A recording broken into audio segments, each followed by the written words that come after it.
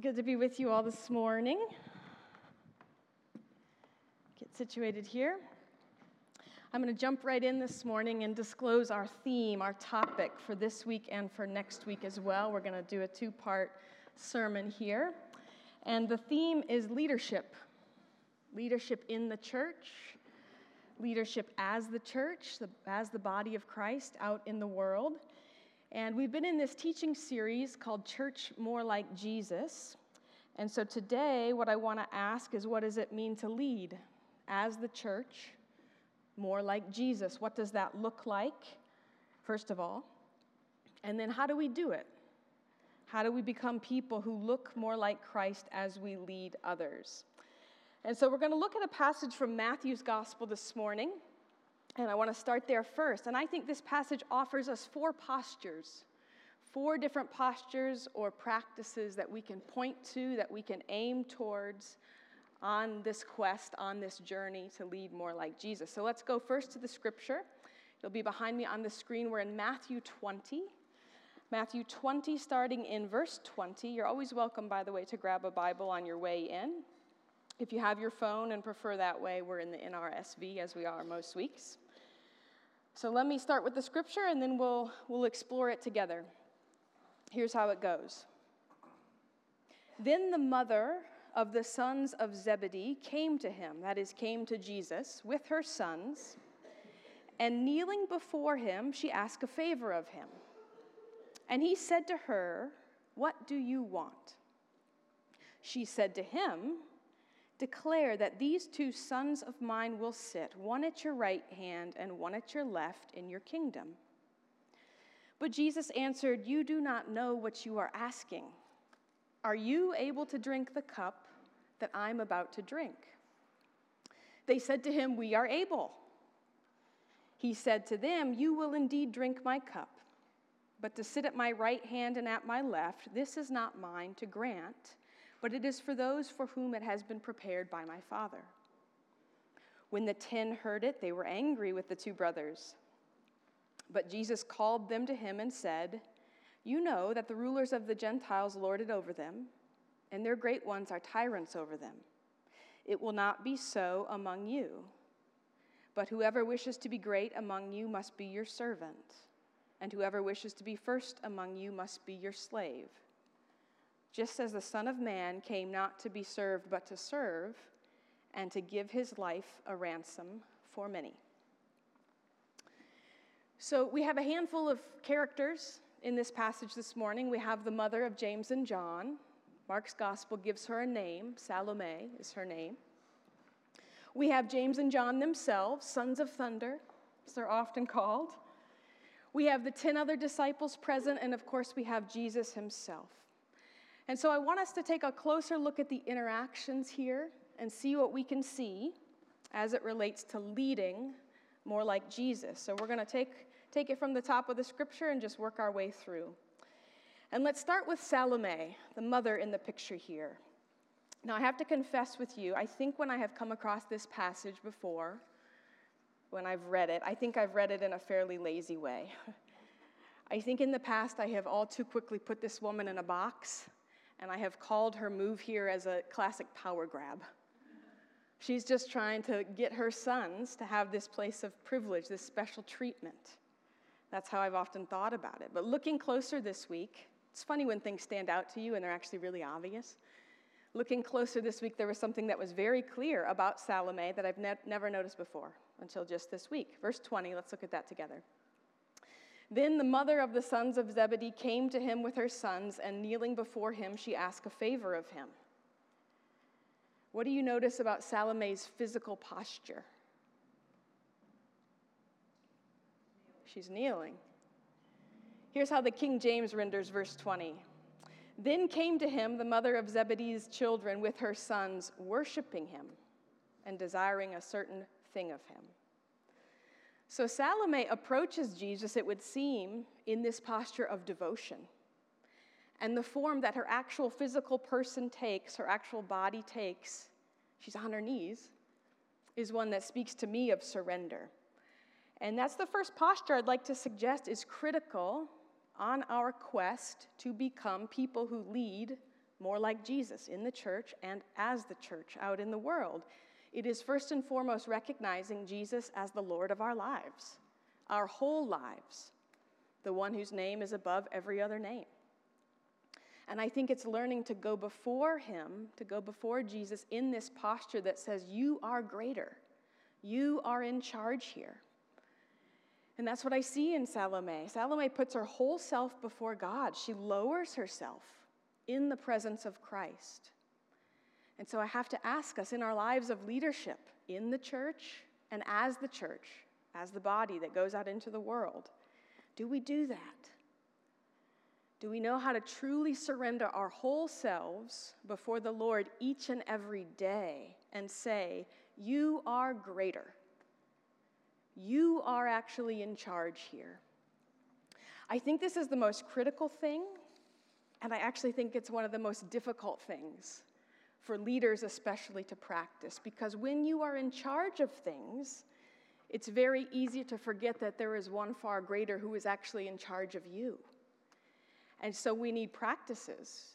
I would say we need embodied practices like kneeling that help us remember that even when we're in charge, even when we have authority and responsibility over things, we are still called to lower ourselves in God's authority, beneath God's authority. I was remembering something this week that I used to do in a former role that eventually, it took some time, but I think it eventually helped me to remember that even though I was in charge of a lot, that we're all called to this posture of surrender each and every day. For about 7 years or so, I helped run an organization that was headquartered in Findlay Market, if you know that part of the city. And that's where our offices were, and we had a big public space. And I was in charge of a lot. That's what the role was. I was in charge of people reported to me, and I had a team that I was accountable to, and was overseeing a lot of programs, and frankly, I had a lot of sway over the direction of this organization. And so I would come into work Monday through Friday, typically one of two ways. I would come in like very powered up and probably very caffeinated up and probably on my way to get more of that, and just sort of ready to take the day and everything in it by storm. That would be one posture, just kind of, I'm ready. Or the opposite would happen. I would be completely overwhelmed by the amount of responsibility, and everyone seemed to need something from me, and it was just too much, and I would be crushed beneath it. Those were generally the two postures. It was usually the former, because I could power myself up really good. And then I learned a trick. And I should say that this was a period of my life where my faith was really forming. You know, we have times in our life where we're just kind of moving along steadily, faithfully. And then there are times where we're in really, I think, growth seasons, big growth spurts. And I think this was one of those times for me. So I was starting to walk closer with Jesus. And I was, I think, starting to see the evidence of God taking up more residence in my life. But even so, I was still coming into each and every day acting as if everything was up to me.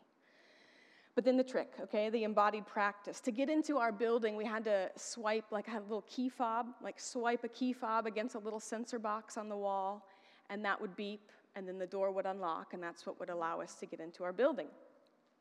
And so each morning I decided I'm going to use this little practice. I'm going to swipe, hear the beep, and have the door unlock, and I'm going to use that as a cue to pray, to remember that there is actually someone else in charge of everything. And my prayer was just, it was so silly and simple. It was just, God, put me to what you will, place me to whom you will, I surrender. That's what it was. And so each and every day, swipe, beep, door would unlock, and that was the prayer as I would walk up the stairs. Now, swiping a piece of plastic against a brick wall is probably the most unspiritual thing you could probably think of, but this actually changed something in my day. It changed how I went and interacted with my coworkers. It changed how I carried my responsibility and my leadership. And I think it helped me eventually remember that even in times where we have great authority and responsibility, in this case, leading an organization, that it's not ours to carry alone, that there is someone greater who carries the day. And we get to join that, as we say around here a lot. We get to partner with that, but it's not all up to us. So I think it was somehow in this surrendering and trying to take a posture of that actually helped me have freedom in that case, in my leadership. So to lead more like Jesus is to trust that what he's given us to carry isn't ours to carry alone. It's just not. And I think embodied practices, perhaps like kneeling or the silly one that I suggested, can help us remember that even in our authority, we still sit beneath the one who has ultimate authority. And I think Salome gives us an example to follow. Though her request here is misguided, she knows how to put herself beneath and before Christ. And I think her physical posture signifies a heart posture, a heart that is devoted. So I want you to think about that. If there are practices in your life that you have found that help you in a very daily way, go before the Lord in surrender. Do you have practices like that that help you put yourself beneath one who is greater? Let's keep searching in the passage, see what else we can see. So Salome is on bended knee. Jesus asks, "What do you want?" She tells Jesus what that is, and then Jesus kind of challenges her. He basically says, "You have no idea what you're asking. You have no idea what you're asking." And then he turns to these two young men, James and John, and in a sort of funny way, he asks them if they can you handle being placed in the position that your mother has requested that you be placed in? Are you able to drink the cup that I'm about to drink, is what Jesus says. And let's look at how they respond. Verse 22, 3 words. They said to Jesus, "We are able." The NIV is going to render the response in just 2 words. "We can." And I think Eugene Peterson in the Message, he picks up on the folly here, and he renders the response this way, which makes me giggle. "Sure, why not?" Can you drink the cup of suffering I'm about to? It's like on par with, "Do you want to have sushi for dinner?" Sure, why not? These young men give a pretty quick yes to a pretty significant decision, which brings us to the second posture that I want to name when it comes to learning to lead more like Jesus. It's actually what these brothers don't do that I think is important to highlight as a practice for us. It's discernment. How many of you have ever been faced with an exceedingly difficult choice? Really big, complex decision. Certainly if you're leading, if you're in charge of things, and this could be in charge of an organization, CEO, this could be in charge of a household. This could be a lot of different things, but if you're in charge, you're faced with difficult decisions all the time. Now, not all choices require discernment. I don't need to discern what I'm going to have for lunch today. I don't need to discern how I'm going to get home. My car will just go where it needs to go. But some choices do require discernment. They require us, as Jesus is often asking his disciples, to count the costs, to weigh the risks, intellectually and in our spirits, in our hearts, to look at the complex, full picture from as many sides as we possibly can. Am I being called to move, to uproot my life here and move somewhere else? That's a kind of choice that requires discernment. Is the career path I've chosen for myself the one that God has in mind for me? Those are things we need to discern. Am I being called off the vocational path I've been on and on to something new? And what is the something new?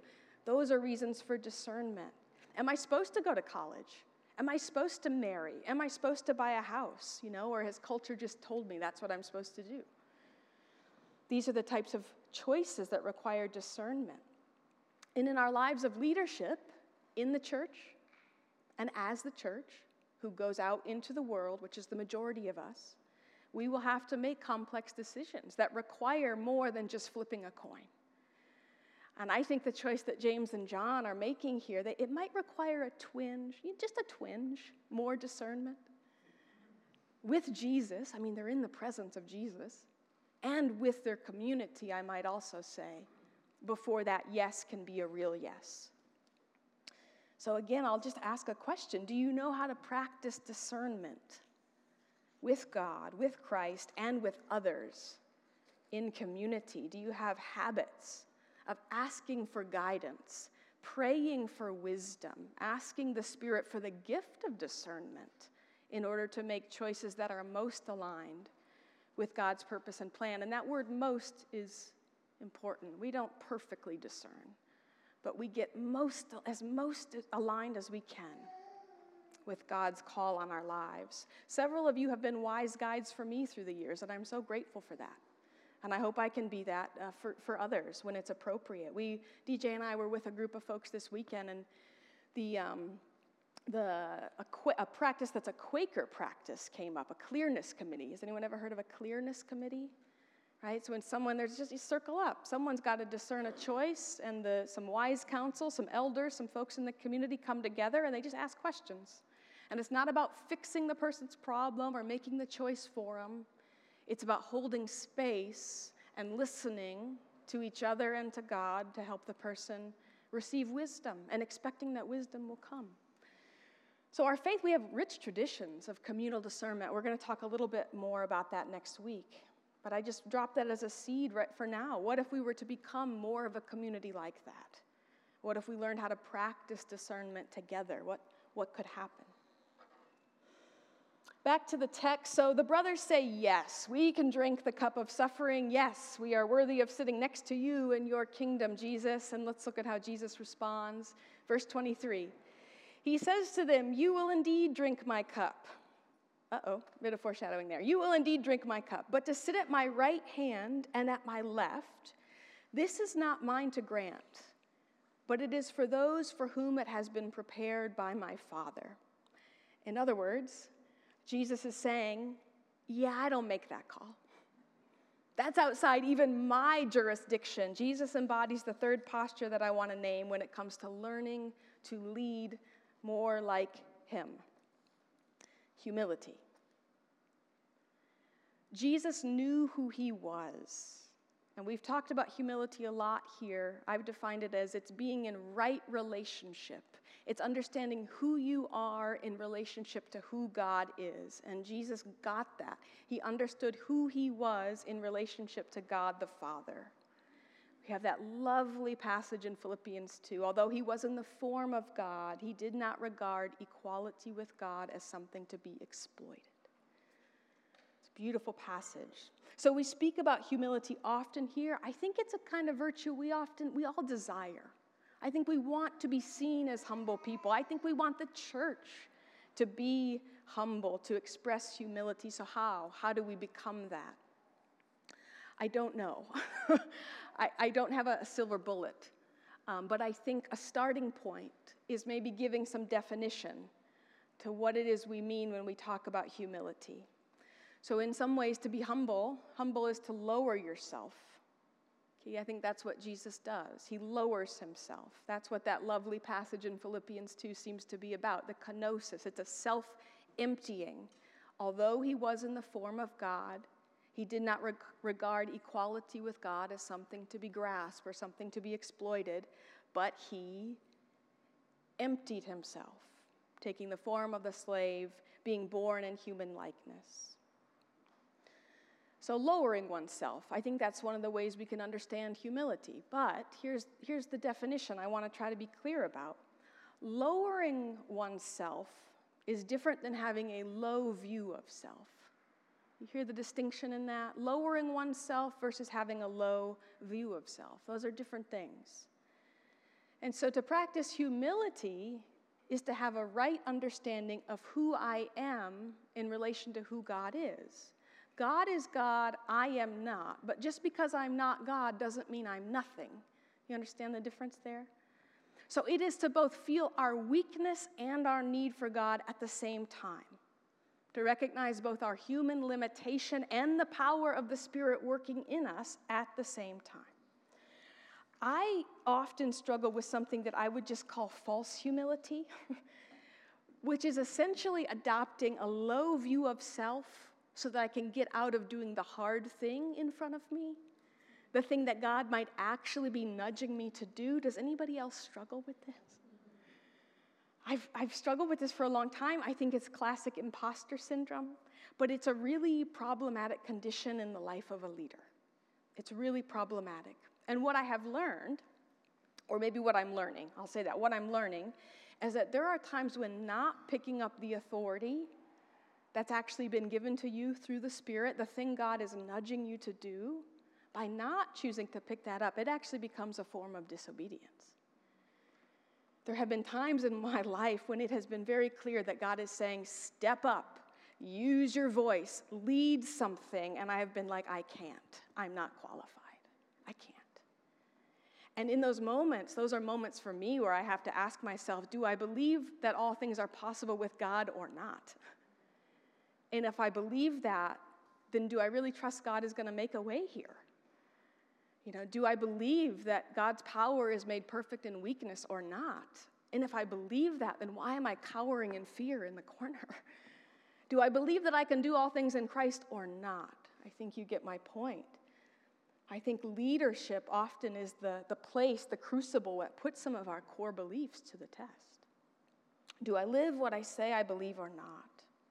And so I think the first step we might take as we just ponder this posture of humility that we see in Jesus is to take stock of our relationship with that word, humility. How do we understand it? Like me, do you struggle with this kind of false humility? Quick to sell yourself short, quick to step back. Oh, no, it can't be me. I see that in the prophets. Oh, I'm too young. Oh, I'm not worthy. Can't be me. Or do you have the opposite challenge, believing that you can do everything in your own strength? I sometimes go there too. Both sides of the coin will trip up the leader. They will make things hard for you and hard for the people that you lead. So what's stirring in you as you reflect on this posture of humility, this way that we see in Jesus? I just want to have some open-ended questions and just ask, how do you relate to that word? How are we doing on time? Let's do one more. Let's look at Jesus again. Just going to finish along here in the text. So the disciples are watching this interaction. Okay, they have presumably heard Salome's request. They've seen how James and John respond, and now they're upset. Verse 24, but when the 10 heard it, they were angry with the two brothers. But here's what Jesus did, verse 25. But Jesus called them to him and said, you know that the rulers of the Gentiles lord it over them, and their great ones are tyrants over them. It will not be so among you, but whoever wishes to be great among you must be your servant, and whoever wishes to be first among you must be your slave. So what's the posture that we see here in Jesus? If I had to give it one word, I would give it the word gentleness. There's a gentleness. Jesus calls his disciples to him. This is a gather round kind of moment. Let's sit shoulder to shoulder or stand on equal footing so we can see one another. He calls them around. And then what doesn't Jesus do in this moment? For one, he doesn't publicly chastise James or John or Salome for their folly. He doesn't seem to allow the others to dig into their brothers and sisters in the faith either. The disciples are upset. They're angry. I get that. But we don't see a war break out here. In fact, if you keep reading in Matthew, you're going to see that what follows quite soon after this little kerfuffle is Jesus' entry into Jerusalem, thus beginning this march towards the cross. And who do we know is still with him? James and John. And Mark's gospel is going to put Salome at the foot of the cross, ministering to Jesus as he hangs. And so these three, even in their faux pas or their misguided request, they are restored into community. They are restored into belonging and into the family of faith, despite that misstep. And I think Jesus is the one that ensures this happens because of how he leads in this situation. He says to those disciples, hey, we don't berate our kin in the way the rulers of the earthbound empires do. That's not how we do it in my kingdom. We don't treat each other with harshness like the tyrants of the other nations.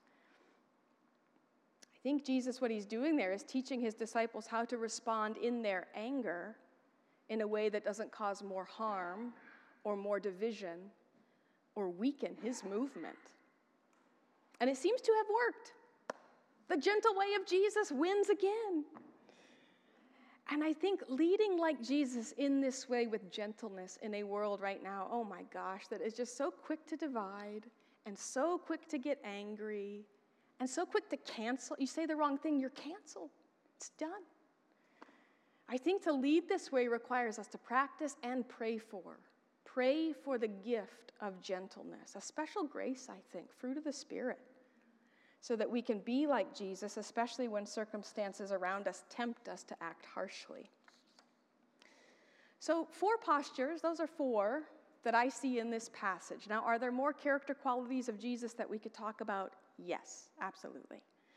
Do certain leadership roles require certain skill sets and certain strengths? Totally. I don't want to discount any of that. But these 4 postures, these strike me as critical, foundational for leading like Jesus in the church and as the body of Christ who goes out into the world, which, as I said, is where most of us spend our time.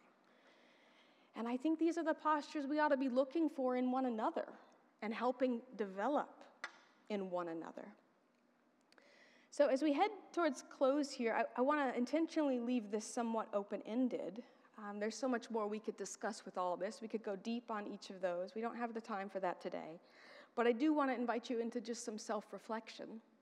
Just invite you to ponder this week, and I will do the same with you, which is just to consider how these 4 postures show up in your life. Do you have practices that help you go before the Lord daily?